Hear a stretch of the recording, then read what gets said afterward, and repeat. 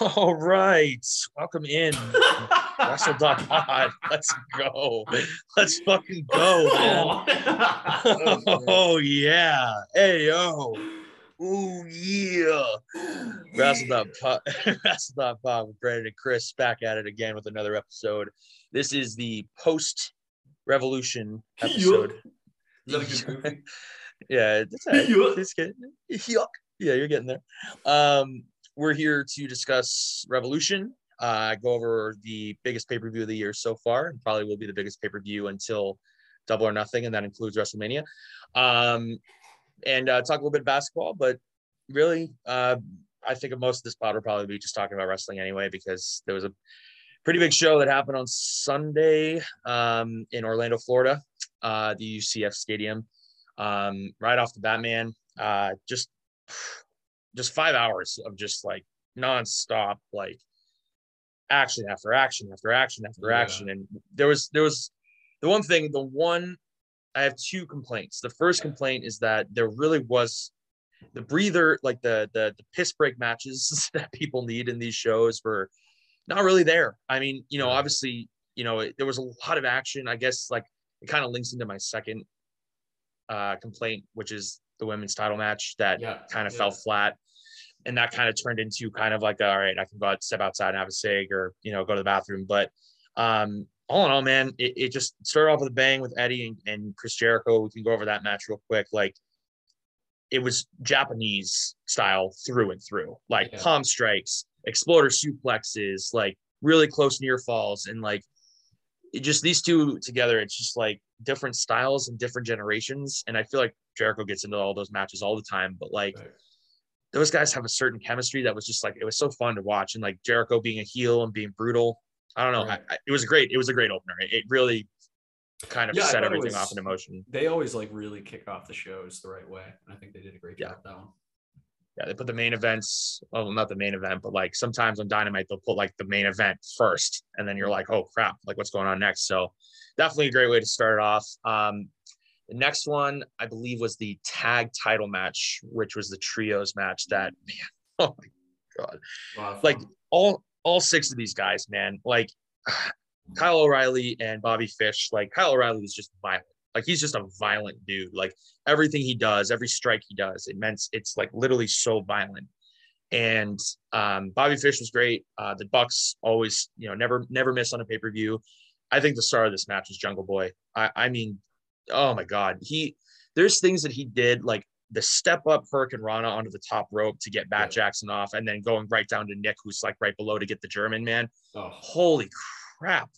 Like he does all things that I'm just all in one motion, like literally just like all the momentum he needs in like 3 steps, gets up to the top of the rope, Hurricane Rana, German suplex. It's, man, like he's already a star, but like once he starts getting the singles run, man, he's gonna take over. He's a pillar for a reason, but like he really impressed me during that match. It was, I don't know, I feel like he was definitely the star of that match, even though the Bucks and Red Dragon were great. But man, like he did that what was it, shooting star press from from the top rope onto Luchasaurus, just holding one of the Bucks down for a backbreaker on his knee. I'm like, dude, like, there's no way this dude should be able to do these things and like not hurt himself, but he's just something that, like, those, like the 4 pillars, you could call them, I guess 5 pillars, but like 3 of the 4 pillars are guys that like can do things that I've never seen in a ring. It's nuts, man. I mean, incredible finish, great match. Yeah. Those tag belts aren't going to stay on them for that long though, because we have Danielson and Moxley, who, I mean, I don't know if they were the next match, but I want to get into that. Really badly. 100%. I mean, so the hard part with that match was, I mean, we'll like touch quickly on the women's match where, I mean, on the last pod, like I talked about how excited I was for that match. And honestly, like it I know the crowd had like a, tired night by that point after like, Punk and MJF.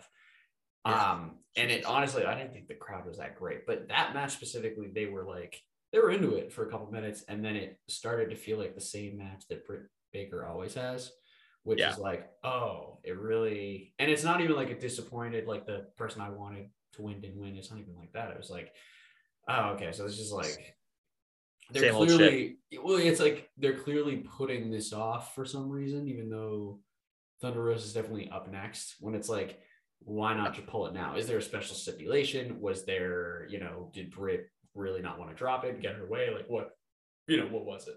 Yeah. Definitely felt awkward at like that match. Definitely felt weird. Like there was clearly something not there. I've been saying like I think Britt's injured. Maybe I'm wrong about that. I don't know. But it kind of I agree. Yeah, it did kind of take the crowd out of the Danielson Mox match, which was very good. But this this match, the Mox, like before having it before the Mox Danielson match, and even after the Punk MJF match, which we'll get into in a second. But like, I don't know, like everybody came into it expecting Thunder Rosa to win.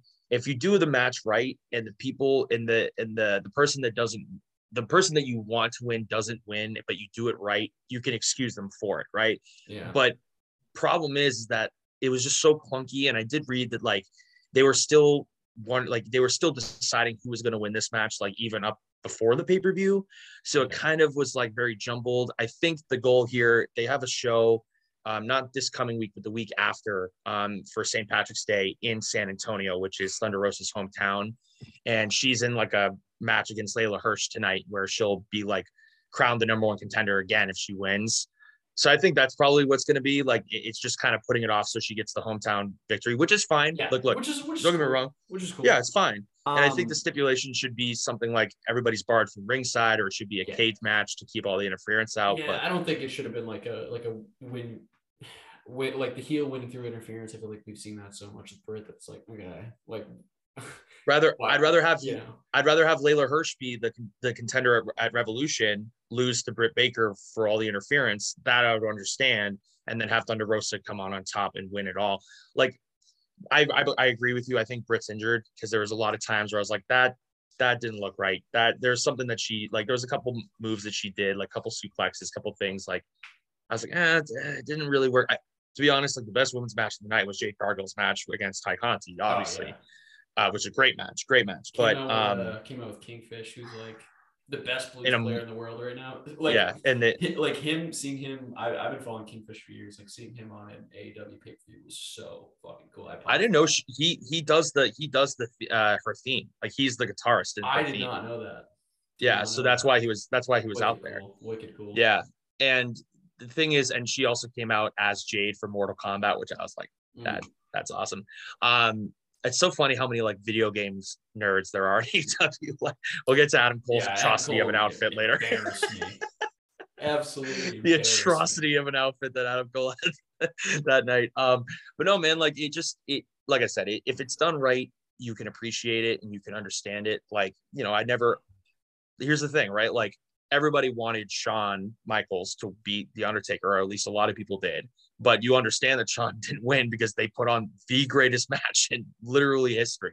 Right. So like you can understand, of course, it's a completely different example, but it works because, if in my mind at that point, if anybody's going to beat the streak, it's him. Right.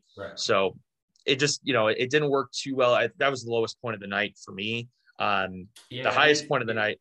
It took away from the, like, not like the next match, definitely. But, William Regal showing up really kind of popped me right back into the moment. I was going to say the lowest point of the night for me was supplemented by literally the highest point of the night for me.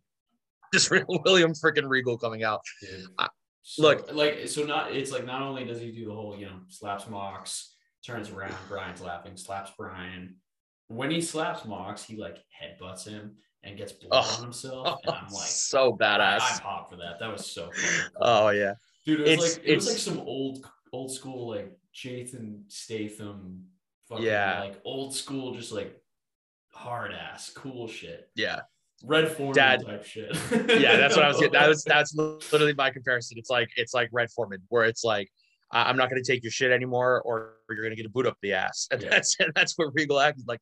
That's the thing, is that, and it's so goddamn smart of them to do that. Like, not only like having him come out at that point, but like, and obviously signing him, which is going to be like, I think probably the biggest acquisition they've had so far, other than probably Punk and Bryan Danielson anyway. But like, the fact that they're working him in his relationship with those two guys, like William Regal made Bryan Danielson. I mean, of course, Sean trained him, but like William Regal made Bryan Danielson into the wrestler he is today. Sean just took and $1,500 from him. He didn't really yeah, I know that. But like, I think Punk like, made that joke once on Raw. He was like, it was someone mentioned that, you know, Daniel Bryan was trained by Shawn Michaels. All Shawn Michaels ever did was take $1,500 from him. It's so true. But seriously though, like it's so smart to work in the real world aspect of things, because now they have a tag match tonight on Dynamite where William Regal's in their corner, and it's like, can these guys coexist? Well, yeah, Dad is right there. You know what I mean? Their wrestling father is sitting right there at ringside. It's like they have to behave. So see where that goes. That storyline just got like amped to the max for me. Like, that is just going to completely, I think it ends up with another Mox versus Danielson match, but I would not mind having like a HBK John Cena thing where they win the tag title belts, even though they're not really coexisting, which leads into a bigger match at a later time that can have a lot more things behind it and a lot more story. And they were, speaking of, we were talking about like hard hitting stuff with the opener. That was some of the hardest shots of the night, hardest strikes for that match. I mean, they were really laying the fuck into each other. They are, talk about violent. When I was talking about Kyle O'Reilly, those two are violence. Like, Brian, Brian gets to be himself again. This is like the coolest part of him going to AEW. It's like, this is so cool. That is his character. He's a plain looking, technically gifted, violent fucking dude. Yeah. So him getting to kind of hone that identity again is so cool. Man, it's something else. And I'll tell you this much, like, talk about story and violence. Let's get an MJF versus Punk, because my God, dude, like, I'm so mad because I had a segue to it and then you interrupted, and I thought you were like still talking about that match, but it was just an interruption with your segue. Cool. Go ahead. Chris, go ahead. What's your segue, bro? No, I forgot. I want. No, ADHD already won, dude. You got it. Here you go. Take it away. Hey, here's the point. ADHD always wins. ADHD always goes over, brother. Always goes over. I think this match, like, this should have been the main event. I understand why they didn't, because you want to make the title look the most important thing on the show. But this match should have been the second to last. Yeah, well, actually, that's so tough, because like, if you make it second to last, I mean, you're already in the main event, kind of reeling from that match. You know what I mean? Exactly. So it's like, if you make it the main, you don't event, want the crowd coming off of that. Nobody gives a shit about the world title, which is like, yeah, man. Dude, it was exactly as brutal as I thought it'd be. Man, first of all, let's talk about the entrances. I mean, oh my God, I can't pronounce the name of the song, and I never have been able to. But when I heard Miseria Cantar, Miseria Cantar, I don't know. Yeah, the AFI song. When I heard that, I was like, because it's like, all right, when MJF came out to Cult Personality, I was like, oh, Punk's coming out with a different theme for sure. Yeah, and 100%. I really thought he was coming out with the Kill Switch song. That's what I thought we were gonna get. But Fireburns. Yeah. Then I like, and I'm not trying to say I call this or anything, but I'm sitting there and I'm like, oh man, they've talked about Ring of Honor. They're inducting him into the Hall of Fame. They just bought all the tapes. Right. And then like right there it started playing. I'm not trying to do the LeBron thing where I was like, yeah, I thought Kobe was gonna score 70. I'm not doing that. I swear. I sat there and I really didn't think about it. But man, I didn't think I thought he was gonna come out like blonde, whatever. I mean, he came out with the full tracksuit, looked so fucking cool. The cool thing about it too is that like go ahead. I was just gonna say, like, the cool thing about it is that, like, there's been all this discourse on social media recently about like, how that's so annoying. Like, how did they expect us to know that song? It's like, they didn't. That's why Excalibur immediately said it. But I didn't watch Ring of Honor exactly. And Tony Khan didn't explain it to me that he would have a different theme song. And how am I supposed to get the reference? It's like, well, like, there's literally a team of announcers at every single wrestling show ever that explains what's going on. If you don't know what a movie's called, that's their job to tell you. That's Excalibur's job to tell you. Yeah, it's Excalibur. Yeah, I mean, Taz is sure not going to do it. But it's like, No, I mean, you think about like what wrestling is, or you think about who Punk is. It's like Punk's a guy who like references fucking weirdo comic books in his promos. Like that's the kind of character he is. Like he comes from like that punk era, like literally. yeah, Like, he's a punk nostalgic. He's a culture, nostalgic dude. Yeah, where like it's like, oh, the stuff I like is cool, blah blah blah, and like that was clear. It was very clearly like it looked like it meant a lot to him. It was a tribute to his old self. It was a tribute to. It was definitely like his personal love letter to Ring of Honor, the entrance in that match, because it's like, yeah, I think it like, I mean, you got to think for a lot of those, like for like Punk, Brian, Joe, Hero, a lot of these guys that like really found their footing in Ring of Honor. This is the official like end of what it was. You know what I mean? It's like Tony might bring it back up again. It might become a developmental, but it's like now it's like this is the funeral really of Ring of Honor, the original Ring of Honor.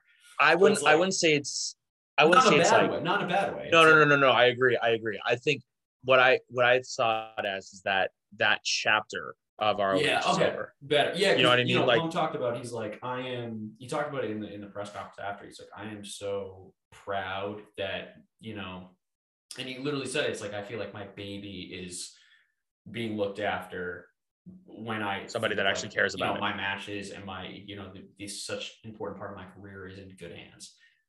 So it's like, someone from Fightful did some fucking tweet, and it just bothered the shit out of me. And it was just like, like Tony should cater his programming to people who may not know what that is. And it's like, first of all, annoying from Fightful, because Fightful's cool, so like that opinion sucked. But then it's like, right, like this is like, there is the Disney Channel ass wrestling show over there, and you can watch it and it's fine, whatever. But like, I like me personally, who like I'm a wrestling fan who grew up with the internet as a loser, and like I love I literally sit during those Bryan matches and I'm like, why aren't they chanting, "You're gonna get your fucking neck kicked in"? Why aren't they doing that? And it's like, because it's like, and I know it's like dumb, like niche shit. You're smart. That's what's cool about wrestling, but like those little references. I mean, dude, all through the 90s, like the Clique would all throw up like the fucking sign to each other, like from Raw to WCW. And it's like, obviously large members of the audience don't know what the fuck that symbol means, and it's like they don't know what the Clique is, but it's like that's the whole point. It's like, right, it's shouting out, like, and it's not even shouting, that is not for the fans. It might be in like a little way, but it's like, that is for the boys, that's for the enjoyment of the people who do get it. And right. And I don't agree with like gatekeeping that from people either. I know there's some stuff about like somebody like asked what the song was, and like Punk gave it a rude response, and he claimed that it was because that guy was being rude to other people, whatever. It's, whatever that is, that's fine. But that's CM Punk, dude. Like, if you're going to troll him, he'll troll you right back. Stop expecting wrestlers to be like nice people to you. I'm sorry. It's literally, it's 2022. These people there's a like 20-minute video online of CM Punk telling people in a crowd, not even a crowd, in like a cafeteria, to suck his dick. This is like, literally, there's a video. He got paid probably $50 to do that. He did not do it for the money. He did it for the love of the fucking game. He called a woman four eyes for the love of the game. Okay. He called a man a vagina for the love of the game. I think it's my favorite Punk video ever. It's just like, literally the camera is so close to him. I'm so surprised that is not, because of everything else he says in the video. I'm so shocked that hasn't like been brought up to cancel him by now, dude. I'm waiting for like the E-Drones to find that, which they have not. But it's, man, yeah, it's like, it's like, I hate to be like, let people enjoy things, but it's like, maybe you can watch a wrestling show and learn something, and that's okay. Yeah, maybe that's fine. I mean, maybe you can like learn about something you didn't know before. It's like, okay, great. Like, and also let's talk about like it as a promotional tactic. Let's say they just bought Ring of Honor. They're gonna, release all the Ring of Honor tapes. They'll probably, they're gonna be putting out a streaming service with it, whatever. It's like, oh, that's a cool theme song. Oh, see, that was his theme song in Ring of Honor. Oh, I didn't know that. Who do you wrestle in Ring of Honor? I can go watch those matches now. That's right. Also a promotional tactic. It's just like the way people look at it in a way of like, oh, it doesn't fit me. I don't know what it is. It's like, then it's like, look it up. Just figure it out. And like, you can also those totally people appreciate that entrance, not knowing what it is. Yeah. No, and those same people that complain about it are the same people that get on AEW for signing a bunch of people that, oh, you just came from WWE. Oh, well, they're all ex WWE. Punk mentioning WWE? Yeah, exactly. It's first of all, WWE almost killed him and then fired him on his wedding day. So if anybody can be petty towards that freaking company, it's him. But second of all, it's also like, how stupid would it be if AEW just pretended WWE didn't exist? It would be stupid. Exactly. And it's There's like, no it's point stupid when WWE does it. So like when they did it to TNA, when TNA was like big, it was like, it felt stupid. It does. Right. It's like, you're not observing, like, it's like, wrestling doesn't need to be this gatekeeped weird thing. It can be an open thing. And it could be fun. It can be realistic. And it's like, yes, Charlotte Flair and Britt Baker know who each other are. And they probably in their minds are competing with each other. Actually, 100% I know that. That's the point. That's the whole point. The whole point of having other promotions is making you like, obviously you want the competition, right? You want there to be another company out there that can up the game of the other company. And look, I'm not the biggest, and I bring him up because he made a good reference today about it. I'm not the biggest Meltzer fan, but like he did bring up, like, imagine like people are talking about how like, well, why can't what does Tony have to do to beat WWE's numbers? And it's like, well, think about it this way, right? Like, say Coke, right? Coca-Cola has been around for 50 years, right? 50 years that Coca-Cola has been around. And all of a sudden this new cola comes around and the sales for Coca-Cola consistently are dwindling over time, but they're still pretty high. But all of a sudden this new cola, Pepsi, is coming around and gradually getting more popular. Right. Over the years. That's how it happens. That's how you bring casual people in, because people that you used to, like, Jeff Hardy is rumored to appear on AEW tonight. The people that are in our generation that grew up idolizing this dude, that this dude literally was like, he looks like me, little emo punk dude in like 7th, 8th grade. I'm watching this dude run around and eye makeup, shit ton of tattoos. He's got, the really cool arm sleeves, really long dyed hair. And if he comes back, that's a whole generation of people that's being like, well, I want to see Jeff Hardy in an actual singles run that he's actually, in control of. I have friends that probably haven't watched wrestling for 10 years. They were like, yo, is Jeff Hardy coming back this week? Because it's like they want to tune in and see him. You know what I mean? That's the difference. They didn't want to see him. They didn't want to see him. Like, it's different when he's just going to WWE and like doing tag show with his brother. Because it's like, oh, cool, I'll watch the WrestleMania thing. You can expect that. You can expect you can expect that he's going back. But it's like, oh, he's going to this new company. That's kind of cool. Like, blah, blah, blah. Like, what's going on there? Yeah. Right. And the cool thing is, and I saw this too, and I thought it was pretty funny. I think someone shared it in the chat, but it was like CM Punk and Jeff Hardy in the same promotion again. And it was the gif of Brett and HBK shaking hands on Raw when Brett came back to the WWE. And I was like, that kind of is our generation. It's not the comparable. Don't get it twisted. No. I'm not saying there is. I mean, there's a little bit of that in this. So I said this today. Like, I mean, if they're bringing Jeff back to do the Hardy Boys thing, it's like, cool, word, sounds good. But in my mind, it's like, oh, I think partially the reason he wasn't happy at WWE is because they weren't giving him anything to do single stuff. Yeah. Which is like, oh, interesting. Like, maybe he's coming here to do that. And who is like, hey, who's free? Who just got right out of a feud? Who just finished a gruesome blood feud? Who mentioned, by the way, who on the Going Home show to that match mentioned, or no, it was that Going Home segment. It was in Daly's place. Yeah, man. I mean, it was. So it's like you could tonight. You know what? I got my prediction last time correct, so I'm gonna try again. I'm gonna try to go 2 for 2. Here we go. Even though I uploaded it today, I correctly guessed the that MJF would bring up the devil's biggest trick. Yeah.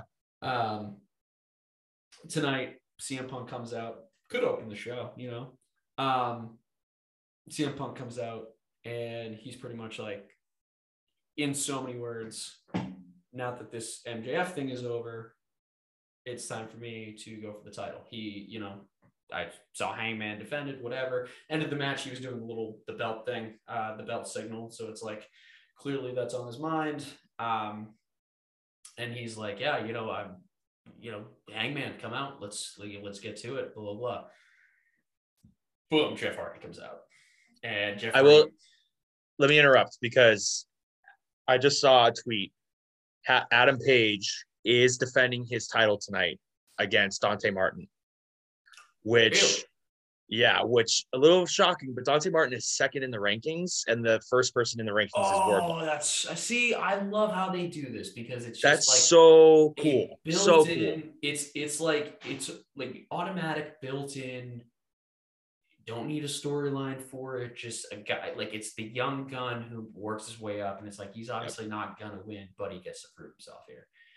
Dante Martin is one of the best young wrestlers in the world right now, and the 100%. Fact that he gets a title shot in the main event of one of the biggest shows during the week, so huge. These systematic rankings are huge, and it's like they don't even have to use them all the time. They don't have to like die by them, but it's like stuff like this.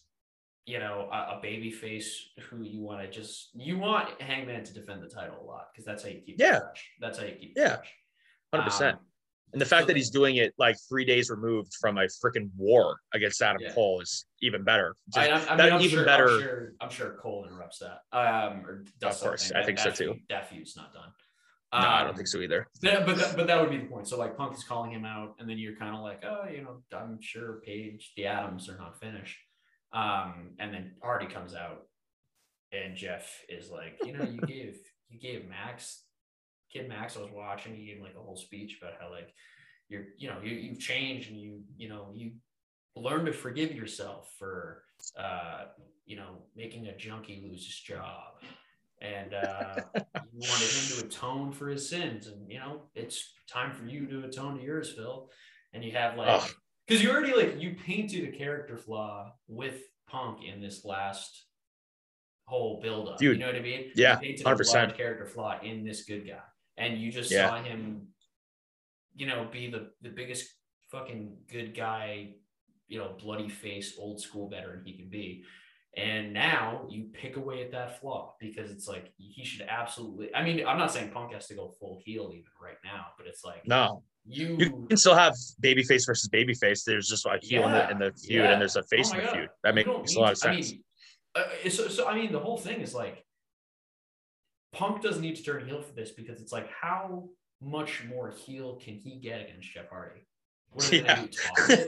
They're going to top him, costing him his job. I think the most that was probably the hottest he was as a heel probably since ROH, right? If the phrase charismatic enabler gets dropped on TV, I'm gonna lose my God, dude, I'm so excited, because here's the thing, right? Like Punk. So I watched all of the media scrum after Revolution with like all the wrestlers and TK and all that, and Punk said it, like he was like, there's so many guys that come up to me now that are saying like, I don't smoke, I don't drink because of the straight edge society. I started wrestling because of you. Like, so when you like, straight edge society was Jeff Hardy. Like that was basically what launched that whole storyline where they brought Serena Deeb in, and then Luke Gallows was a part of it, all that stuff. So that was like his original gimmick. All he did was like really double down on it and become like this savior Jesus guy. Yeah, which was freaking awesome. And then they ended it with freaking. This one time he goes, "Don't be afraid to put your hand to the television screen if you feel my message, and you pray with me." So good.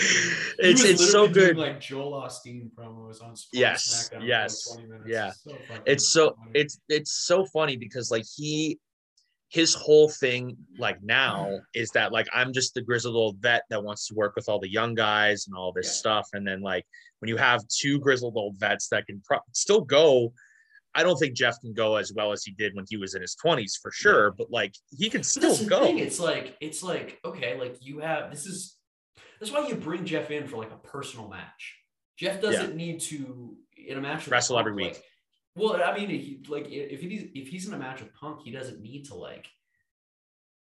he doesn't need to dive off. He can do, he can do a couple crazy spots, but he doesn't need to do anything like outlandish or like outside of No. what he can do. It can be like a really like tough brawl. I mean, you could bring out a whole different side of Jeff, in my opinion. Yeah, but I think and this is the thing that excites me the most, right? Is that AEW is bringing in a lot of guys that are on their last run, right? And if you can make Jeff Hardy into, obviously not Bryan Danielson, but the kind of Lakers turn should it take into, notes, probably. well, the thing is, the thing is with this is that if you can make Jeff's last run Maybe into they'll hire Isaiah Thomas.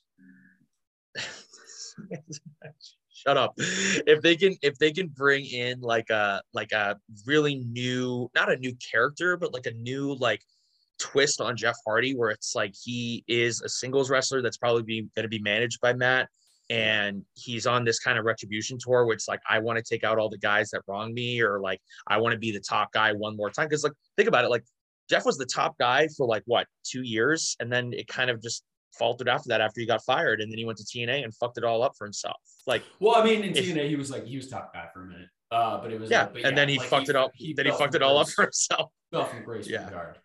Exactly. But I mean, you know, that being said, if we do get the Hardy Boys, it's like cool, fine. You know, I'm not going to be unhappy. Tag division is too stacked, though. That's tag my division thing is too too. stacked. It's like where do you put them? I don't. Yeah. And I swear to God, if they bring Jeff back, and I know they won't do this, I pray they won't do this. If they bring Jeff back to like work with the Hardy family office stable, whatever the fuck it is, they won't. They definitely won't do that. Which they wouldn't. The bread. I'm thinking Vince brain, and because that's what I expect. And it's not. You got E-drone glasses on. I get it. Please God. I get it, man. I get it. I think Jeff back, and he's like on Dark next week. I'll lose my mind, dude. They would never do that. Tony Khan is too smart of a guy to say, let's bring in one of the biggest stars of the last 20 years in wrestling and stick him on Dark. You know, that's not going to happen. Was a Jeff Hardy stan. Yeah, oh my God. 100%. And that's he talked about that too. He talked because somebody at the scrum was talking to TK about like the trios match, which we can get into with Matt Hardy, Isaiah Cassidy, Andrade, and then there's, you know, obviously Sting, Darby, and Sammy, where they're like, how do you feel about these older guys that are working with all these younger guys? And he's just like, Matt's doing a great job with all these younger guys, but he still has a fire in him to compete. And also on top of that, there's also these breadcrumbs that are being left behind in this whole story with the HFO, where it's like the Hardy family office, where it's like they're about to break up, and something's going to happen tonight because they're all having like a board meeting on Dynamite tonight. So they're going to break up, man. And there's only one person that Matt Hardy wants to be with, I can assume, on his last run, and it's obviously his brother. They're already signed to like 8 different tag matches over the next like 3 months anyway to compete with each other. But like, I don't see Matt doing a lot of competing on TV anymore. I just feel like he's going to be doing a lot of the indie stuff, just to kind of bring some tickets to those shows. And they're going to be in Webster, I think, this weekend or next weekend. Oh, so cool. All right. Yeah. So it's just, there's a lot of cool stuff going on. And I think that if they do bring Jeff in, I think the only feud they have to start off with is Punk. Too many people need closure. I won't be. I need closure. Yeah, big time. And I mean, I won't be disappointed if they do the Jeff Darby thing, because I think that's probably the route they that go. Too. Because I mean, they do the same thing, but it's like you already kind of had Jeff and Sammy too. Yeah, you can do Jeff and Sammy. Even though it's like, do you have like Jeff just come in and wrestle for the TNT titles? Like, I don't know. Yeah. I mean, not that would be a knock on him, but it's like, I like Sammy's reign right now, and if Jeff comes in and loses to him, it's like, okay, whatever. Well, can I segue, because I was going to talk about something about the TNT title. Yeah, go ahead, go for it. Because it kind of ties in with the Punk thing, because the biggest part of that whole match, the whole match, obviously, your brutal blood all over the place, whatever, was the fact that Wardlow finally turned, and is now finally a face and won the ladder match to become number 1 contender. He's gonna win. The old I can't find the ring. Yeah, so awesome. We got the where pop. I put it bit. Yeah, we got the pop that we deserved too when he put the ring down for Punk, and that's what ended the match. And now we know. So I think that's going to kind of lead into this team, because I think Wardlow is obviously the number 1 contender, right? So he's going to win it. I think he's going to beat Sammy or Scorpio No, Sky. It's going to be Sammy. So I think that Or match goes to happen and Max costs him the match. that too. That could also happen, and that's also a good story. I mean, that's the next story for MJF, which big has to be. I am so sold on MJF being like the greatest all around young wrestler in the world right now. Punk put the ring on and he grabs him and MJF just like spits right in his face. Oh man, dude, it's like you think about how many. You think about just like it's like I'm looking at stuff around me, right? It's like if I like spit at this cup right now, I would probably need 3 tries to really hit it in the spot that I want to hit it, dude. Like upward motion, right, like in Punk's nose, and Punk hits him with the nastiest punch with the ring. The GTS, like the GTS, and then Max like standing there for a second and falling back on the tacks and having the crowd go, whoa. Yeah.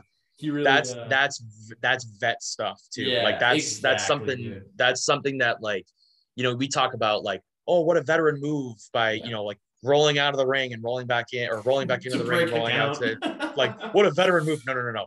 That's a veteran move. Where it's like vintage Michaels just like literally getting back in the ring at 8. Right. It's like you see that kind of stuff. I said it today too. I was like, he is years beyond what he should be. Flair, legendary instincts, just like grabbing the rope for the rope break.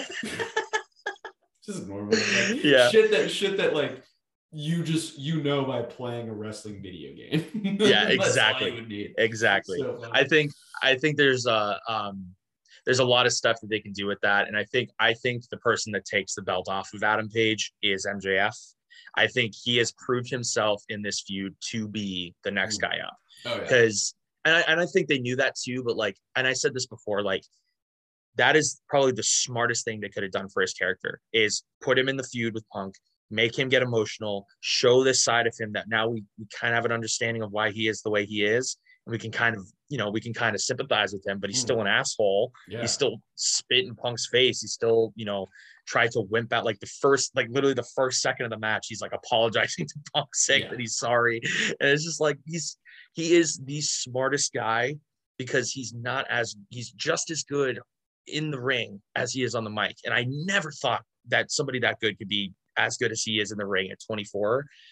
Man, dude, like, there are so many things that he can do that, like, he's obviously not the most athletic guy. He's not flipping around and doing shit, but he is so technically sound, and you can tell that he's studied Punk.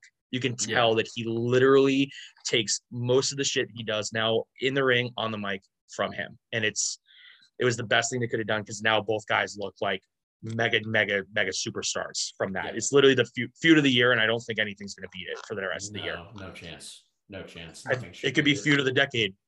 Honestly, like, it literally is in the running for feud. I mean, I haven't watched that much wrestling this decade. I started last year again, but I don't know. I mean, just like Western wrestling, like maybe Japan, which I don't keep that much up with. I've heard there's some feuds in New Japan that are. I know Ospreay's in a feud right now, but I don't watch too much New Japan. But like, I think, like I said, it's just it makes them both look great, and I think it's going to just only spiraling up for them moving forward. And something I did want to talk about, because we touched on this before, is that trio tag match between Andrade, Matt, and Isaiah, Sting, Darby, and Sammy. Better than I thought. Not gonna lie. I was really thinking that was going to be the best break, and they literally took it, and a lot of fun. And it was like I was like, oh, they're gonna do a couple big spots, and then like whatever. And it's like, honestly, it was like a big really spot after big spot after big spot. Yeah. They just like would not stop, and it's like, oh wow, okay. And I'm like, Sting at 65 years old. Sting at 61 or 65? No, he's 65 years old, I think. And the fact that this dude jumps from off of a balcony through 4 tables at 60 years old. He's got to be the last. I mean, I can't imagine I'm wrong about this. The last active television wrestler who held the NWA world title. Ooh, that's a good one. Who else that's is good. Around? Yeah, I mean, check that. But like, I'm definitely doing that, dude. I mean, when first of all, there was the Sammy. whatever move he the did. Spanish fly. Thank you. I was thinking of the word. Yeah. I'm like, and I was, it's like, it's a Van Halen song. So I always try to think like keyword. I'm like, oh, it's a Van Halen song. Like, that's how you remember. But then I'm like, oh, Mean Street. He doesn't call it Mean Street. Unchained. He doesn't call it Unchained. Dumb, just my dumb silly brain. But anyway, when he did that off of the like ledge on the stage, he smacked his face pretty fucking hard on like, the side table, dude. That looked rough. And then Sting kind of did the same thing when he jumped. It was like you could see like his head get rocked back, right? And he like you could see him kind of lay there, and he was like, yeah, man, that's it. I love it, you know. So real quick before we go on, to touch on the NWA title. So it is, the funny thing about the NWA title is that it's still being defended. Matt Cardona is the current champion right now. So I mean, I meant specifically TV wrestlers. Yeah. No. Okay, no. I'm not even saying that. I mean like the original NWA title before like WWE bought it, because now it's right. I guess it is. That's my mistake. They did bring it back. I guess it is. It's been defended in every single company. Let's go. Like, you know what? Let's call it. I don't know. It's still the same belt too.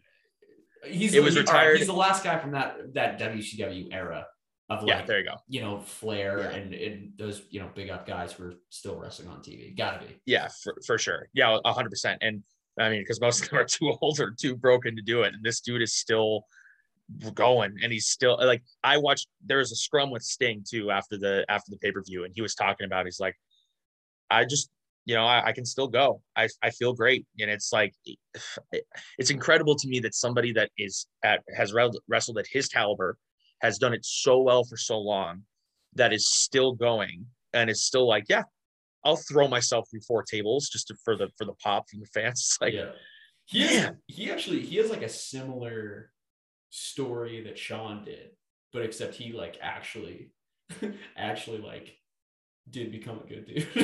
Yeah, he wasn't. He didn't continue to be an asshole to everybody he met. Yeah. It's crazy. I think I love the fact that he's doing it, because it's like, you know, that's, you talk about generations, right? Like Matt Hardy is our generation, kind of our generation, I guess. And then like Sting is all those old heads, you know, 90s, 80s wrestlers or wrestling fans watching it. Matt Hardy being in there. And then you have Isaiah Cassidy, Darby, and freaking next Sammy. Next up. It's really cool to kind of have that, and like knowing that those guys are obviously mentoring those other guys is really cool. And I think just moving forward, when we have like, I don't think we'll see Sting in too many high caliber spots like that again. I think that probably will be the last one. Last table bump. I do too.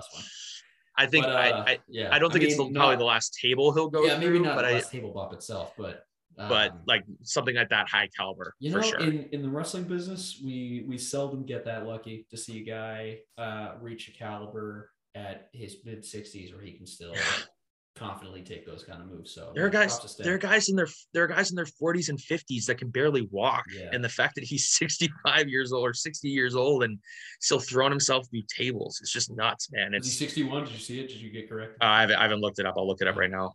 It's just it's funny to me, because it's like, you know, on Twitter I saw so many people being like, why is he doing this? Why is he doing this? Why did he do that?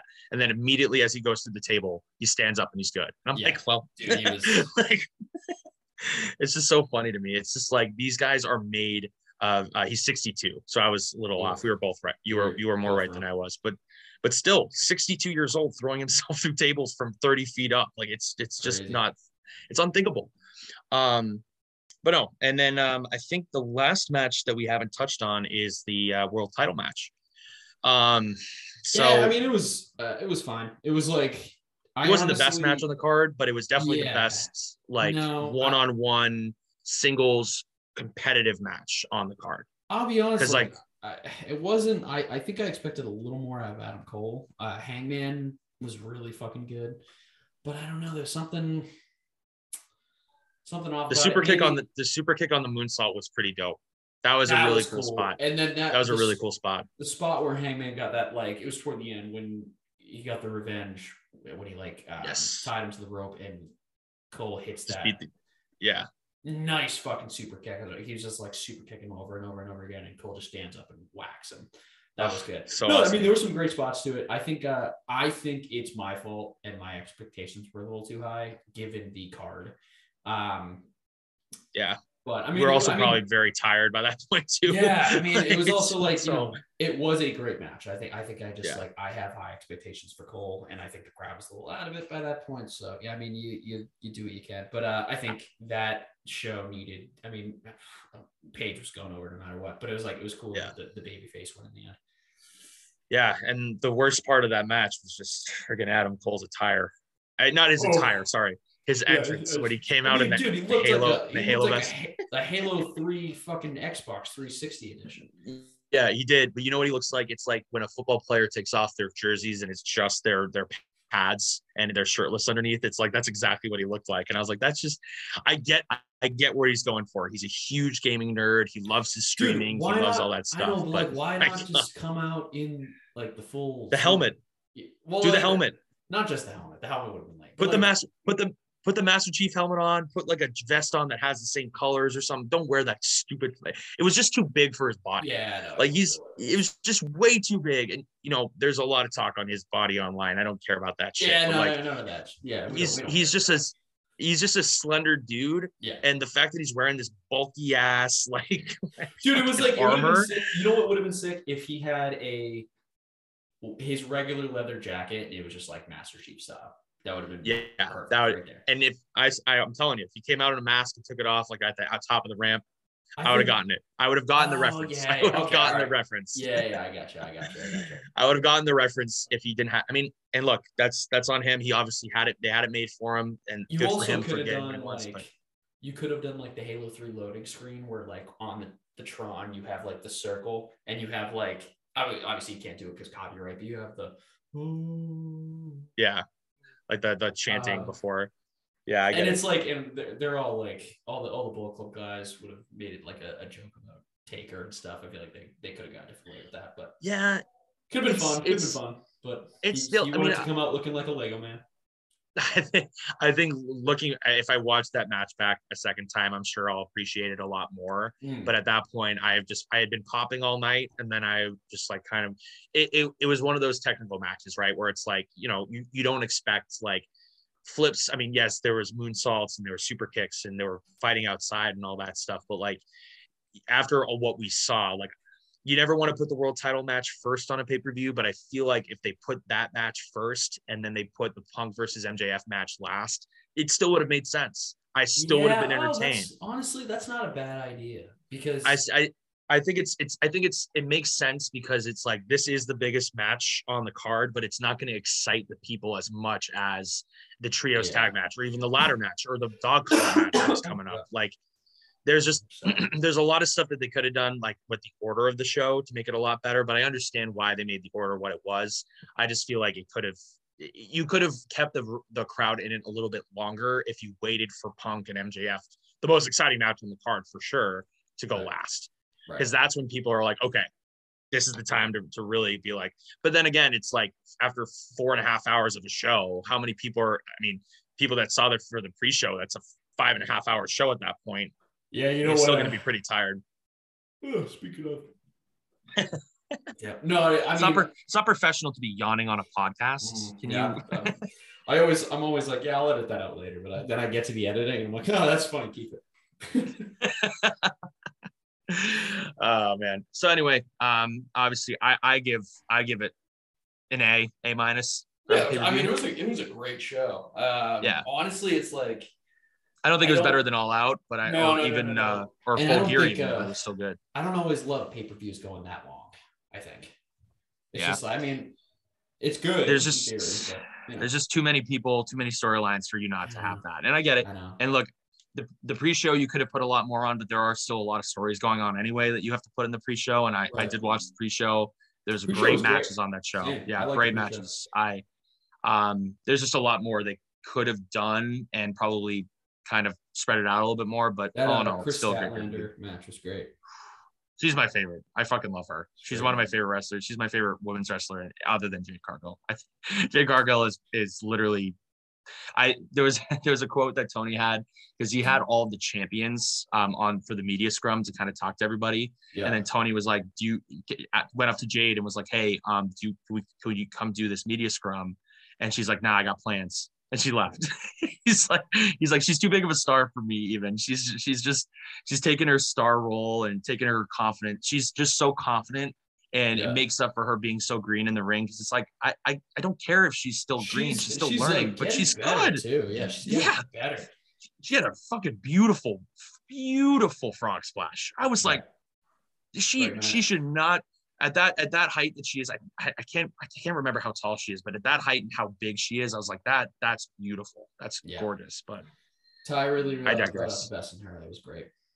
Oh, for sure. She does that a lot too. I think Ty is so good at just bringing out because she's just so intense, and she has obviously she has the karate background, but she's just so intense with what she does and everything that like we talked about before on the Go Home show, when she came out and challenged Jade to the Master Revolution, she went off script, right? She like instead of standing at the top of the ramp and talking to Jade, she ran to the ring, and then Jade took it and kissed her on the forehead. And then they used that as a spot in the match where they they locked lips. And match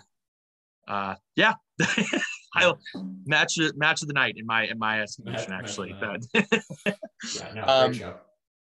But no, going on, talking a little bit of basketball. I mean, you don't have to go too long on this, just because we are a basketball wrestling podcast. We gotta factor it in there somewhere. Gotta touch a little bit. Not too much has changed. There has been a lot of talk recently. I mean, if you want to talk about the Celtics, I mean, a lot has changed other than Jason Tatum dropping a 50 spot on freaking Kyrie and Katie's head in the Garden the other day. I think it's so awesome. I forget who said it, but someone said that he has some Paul Pierce in him, in the sense that no superstar is going to come into the Garden and outplay Jason Tatum. And I agree. That's how he should be. Like, he's the alpha on the team. He's the alpha in the city. And no superstar is going to come into his building and outplay him. KD was great in that Nets game, but Jason Tatum was the star and he was the show. And it's just so awesome to see these guys actually playing well together and actually enjoying themselves. Because the big thing with me at the beginning of the year is just, it didn't look like they were having fun. It just didn't look like they were meshing really well in the locker room. And you could tell, because there was a lot of talk in the media about it. And then all of a sudden, they start turning around. And I think Brian Windhorst said the other day, he was like, this is the biggest turnaround mid-season that I've ever seen in basketball. And I agree. I don't think I've ever seen a team turn it on this quickly. And they have a chance tonight. If they beat the Hornets, they're going to be freaking half a game out of the second seed in the East. That's nuts. Second seed in the East. They were in the playoff. They were in the play-in rounds like 2 months ago. And now they're in a game and a half, or a half a game away from the freaking second seed. Man, I love the NBA this year because it's so open, and you never really know you don't know who's really going to win, or at least make it to the conference finals. And I just love that they've thrown their hat in the ring. They've just been like, hey, we're still here, and Jason Tatum is better than your favorite player. Literally, it's just the way it is. You're gonna have to deal with it. I couldn't believe some of the stuff he was doing the other night. I mean, dude, shout out to JB too, because it's like, dagger 3 at the end of that game, dynamite game from Tatum, and then at the same time, it's like there's JB making those clutch shots. Staying on defense, he was cooking. Seth Curry was lunch to JB in that fourth quarter, man. Marcus Smart was on. He had, it's just like there was one spot where it's like last few minutes of the game, it's a tight game. Smart goes for a 3, airs it, nothing. Tatum walks up to him, pats him on the head. He's like, keep going. Doesn't matter. Go. Keep taking those shots, bro. They win the game right after that. And it's like, whatever your critiques were for Tatum and Brown and who they are as like players and teammates, it's like, I don't want to hear it anymore. Don't want to hear it. It doesn't matter if you think they went through a change or who's responsible or what's responsible, whether it's the coaching, whatever. Don't care. I'm really just loving how this team's blossoming. We could get first round bounced. Still just so proud of this team this year. Yeah. So it's a building, and we talked about this couple months ago on the pod where it's like we weren't. I mean, I was saying, before the season, because I'm a homer, I was like, oh, I could see them going to the Eastern Conference Finals for sure. And then two weeks later, they start sucking, and I'm like, oh, well, maybe not. Maybe they should trade Smart. And then it's like, oh, wait a minute, they shouldn't. They really shouldn't do that. It's so funny to me because it's like. Even in the media, nobody talks about the Celtics. They've talked about them recently, but like I got so frustrated the other day because the first time that they blew the Knicks out, the next day everybody was just talking about, can the Nets still make the playoffs? It's like, can we not talk about the team that just dominated them? Can we not talk about the team that is the best defensive team in the league right now? And the number one thing, and I will always go back to this because I know I was right about it, Ime Udoka is coach of the year. He is the reason why this team is so good right now because defense is coaching. And the fact that you see Jason Tatum going up to Marcus Smart and patting him on the back or on the head, after missing a three, that's Jason Tatum being a leader, but that's also coaching. It's like we trust him to take these shots. He's in the position to take those shots because we are putting him in that position to do so. Ime Udoka has figured out the formula. And then I think Derek White coming into this whole thing is just I think it's probably one of my favorite trades they've ever made because he matches Smart so well in the fact that he's so good defensively, but he has those moments where he can shoot and have, 5 threes a game or in any game. And also, not only that, he's signed for 3 or 4 more years after this year. So it's not like Derek White's a rental. He's here for the long haul. So we have this starting 5 or 6 people that are locked up for many years. And you bring that in and you have a locker room like that. Bringing in Tice is so big for the locker room. It's so huge because most of those guys were with him during those Eastern Conference Finals. Same with Al. It's just they needed to find the right. First of all, they needed to get healthy. That was the number one thing. They definitely needed to get healthy. Big one. They also needed their shots to go down because Jason Tatum was shooting like 33% at one point. Yep. And now it is. And his field goal percentage went up by like 10% the other, like over the last couple months. Check this stat out. So these are Rob's block totals. Sorry, I wanted to find we were talking before we get off the Celtics. Rob's block totals in each game. He had 1 game of 12 blocks, 2 game. Or no, I'm sorry. Hold on. I was gonna say 12 blocks. I read that fucking totally backwards. That's nuts. That's like Kareem. Games with 1 block 12 times. Jesus. 13 games of 2 blocks, 11 games of 3 blocks, 4 games of 4 blocks, 5 games of 5 blocks, 1 game of 7 blocks. Jesus. 7 blocks. 7 blocks. I don't know which game that was. Generational. 5 games of 5 blocks. And that's nuts. These are have to be all recent games because he came back from injury fairly recently. I've been just generational. So he is absolutely generational. And the thing is, here are his stats for the year, right? Yeah. 10 points a game. He's shooting 72% from the floor, which all centers should because they're underneath the basket. But he's also averaging 9.8 rebounds a game, 2 assists, 0.9 steals. So like I steal a game and 2 blocks a game, like averaging a double-double on top of having 2 blocks a game and shooting 72% from the floor. Generational. If they give him more shots, dude, I remember a couple weeks ago, he went like 5 for 5 in the half, and he had like 8 or 9 rebounds with like 5 blocks at the time. And they were like, that's the first time any center has ever done that in the history of the game.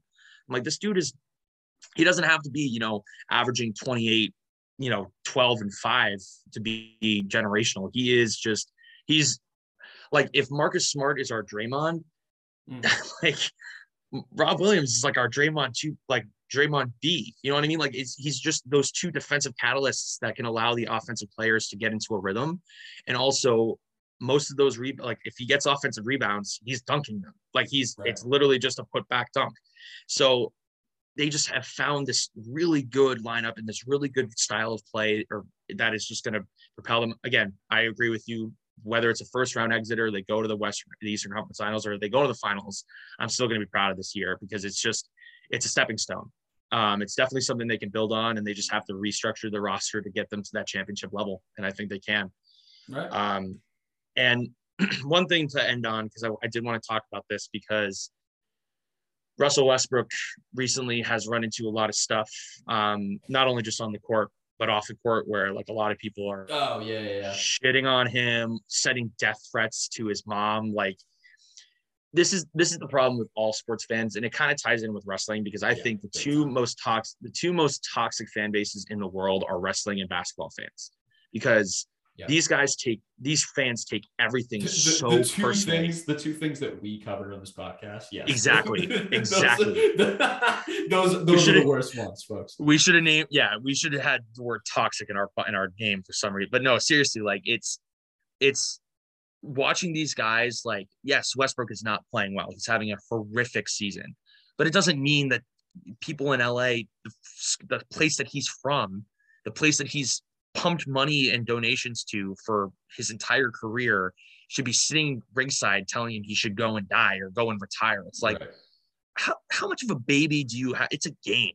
If your Lakers aren't good, you have 17 championships, it's like, shut up. Like, look, I'm a big sports fan. I'm a big wrestling fan, but I will never get so I would never like DM Tom Brady after he left the Patriots and say, I hope you go and fucking die, you piece of shit. It's like, no, these guys are making the decisions for themselves. And yes, if they don't play well, they don't play well. And yes, it's a fan's responsibility and a fan's right to boo and cheer, but there's a difference between booing and sending death threats. Like there's in this whole thing with wrestling too, like people getting on CM Punk, telling CM Punk to move on from his hatred of WWE. It's like, no, those people did horrific things to that man. And the fact that he has a chance to be petty about it, let him do it. Who cares? If you don't like what he's saying, turn it off. If you don't like how the Lakers are playing, that sucks. They'll be back next year. You know what I mean? Like, you still have LeBron James on your team. You still, I mean, it just frustrates me from a spectator point of view, because it's like, even after, I mean, I was not a big fan of Kyrie after he left, but I would never reach out to him. It's also like, it's a big thing. It's so like, dumb. Know your play. I'm obviously not a Ben Simmons guy, but like when there was like discourse about his like mental health, it's like, these are the points where you just have to realize your place as a fan and move on with your day. That's it. Yeah. They're human too, man. He's making up that he has mental illness so he can sue whatever. It's like, okay, that's the end. Like that's it for me. It's like, that has nothing to do with basketball or like Philly anything. Yeah. That sounds like a personal thing, and that sounds like if he's lying about it, I guess that's fucked up. But it's like, I have no. But you don't know that. I don't know that, and I'd rather be wrong, staying out of it, than like have some like controversial like, oh yeah, it's like, all right, like if you're gonna say like one guy is making up mental health thing because you don't like him as a basketball player, what's the difference? I mean that same thing happened with Kyrie a while ago too. Yeah. No, for sure. It was like, all right, so where do you like draw the line? Because it's like, you know, do you like all that like mental health awareness stuff? It's like, you don't actually care about that. It's just like based on what's convenient for you. And it's like, you want to start a discourse. I mean, a lot of this is just to get the attention of likes and retweets and all that stuff. And it's just like, I think Twitter is a toxic hellscape. I still use it every day and I still love it, but it's I still love it. I still love it. I'm still here for all the toxicity, but when it gets to the point where it's like personal and we're commenting on someone's post being like, you should just retire, you should die. It's like, no, dude, like that's so ridiculous. Why? I did say some choice things to Danny Ainge, but that was way different. Not even the same thing. I guess I shouldn't be talking about trolling when I'm literally hosting a podcast with one of the biggest Twitter trolls I know. I'm not a Twitter troll. There's one rude thing I said to Danny Ainge. He says it was maniacally. One rude thing. I casually mentioned an illness he had recently had nothing to do with any basketball decisions he made. Dude? You know what? You draft. You take Tyrese Maxey. You do it. I don't know why you don't take him, but it's fine. Oh it's totally fine. No, I'm not even gonna get into it. I'm not even gonna get Here's Danny Ainge deliberately sabotaged the Celtics on his way out because he knew he was being ousted. He knew his days were numbered because he sucked. So he purposely tried to destroy the team. Am I wrong? Tell me I'm wrong with his draft picks. I agree. Well, hold on. His last one. His last one. His last one. That's I was specifying last year. I agree. No, I agree. Oh yeah, we're keeping evidence. I'm mad. Yeah, Evan Fournier will be here for a long time. Fuck you.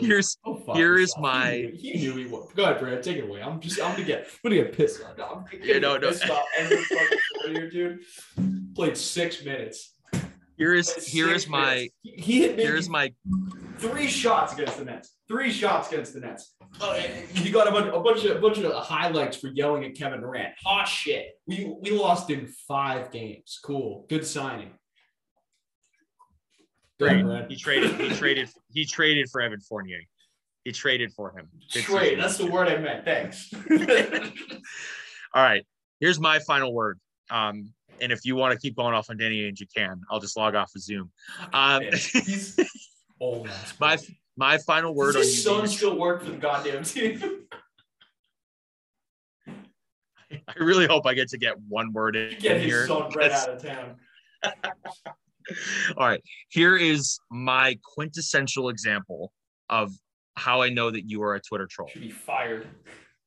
You are blocked. No, this doesn't count. This is so different. Yes, it does. He name search. You. Yeah, I see. You got blocked by Sammy Guevara, harmless thing. And you didn't even remember the tweet that got you blocked from him. You know, so what's funny? The Ty Conti one that I think it is might not even be it. He probably. Yeah. I was thinking about that. There's probably a lot of other things that you have. That's what I mean. It's like you have said a lot of things to a lot of people on Twitter that have probably gotten you blocked or muted that you probably don't even remember that you did, and you will look on someone's page and be like, "Why am I blocked? Weird. Yeah, it does. Why am I blocked?" You know what's funny? That just happened during this pod.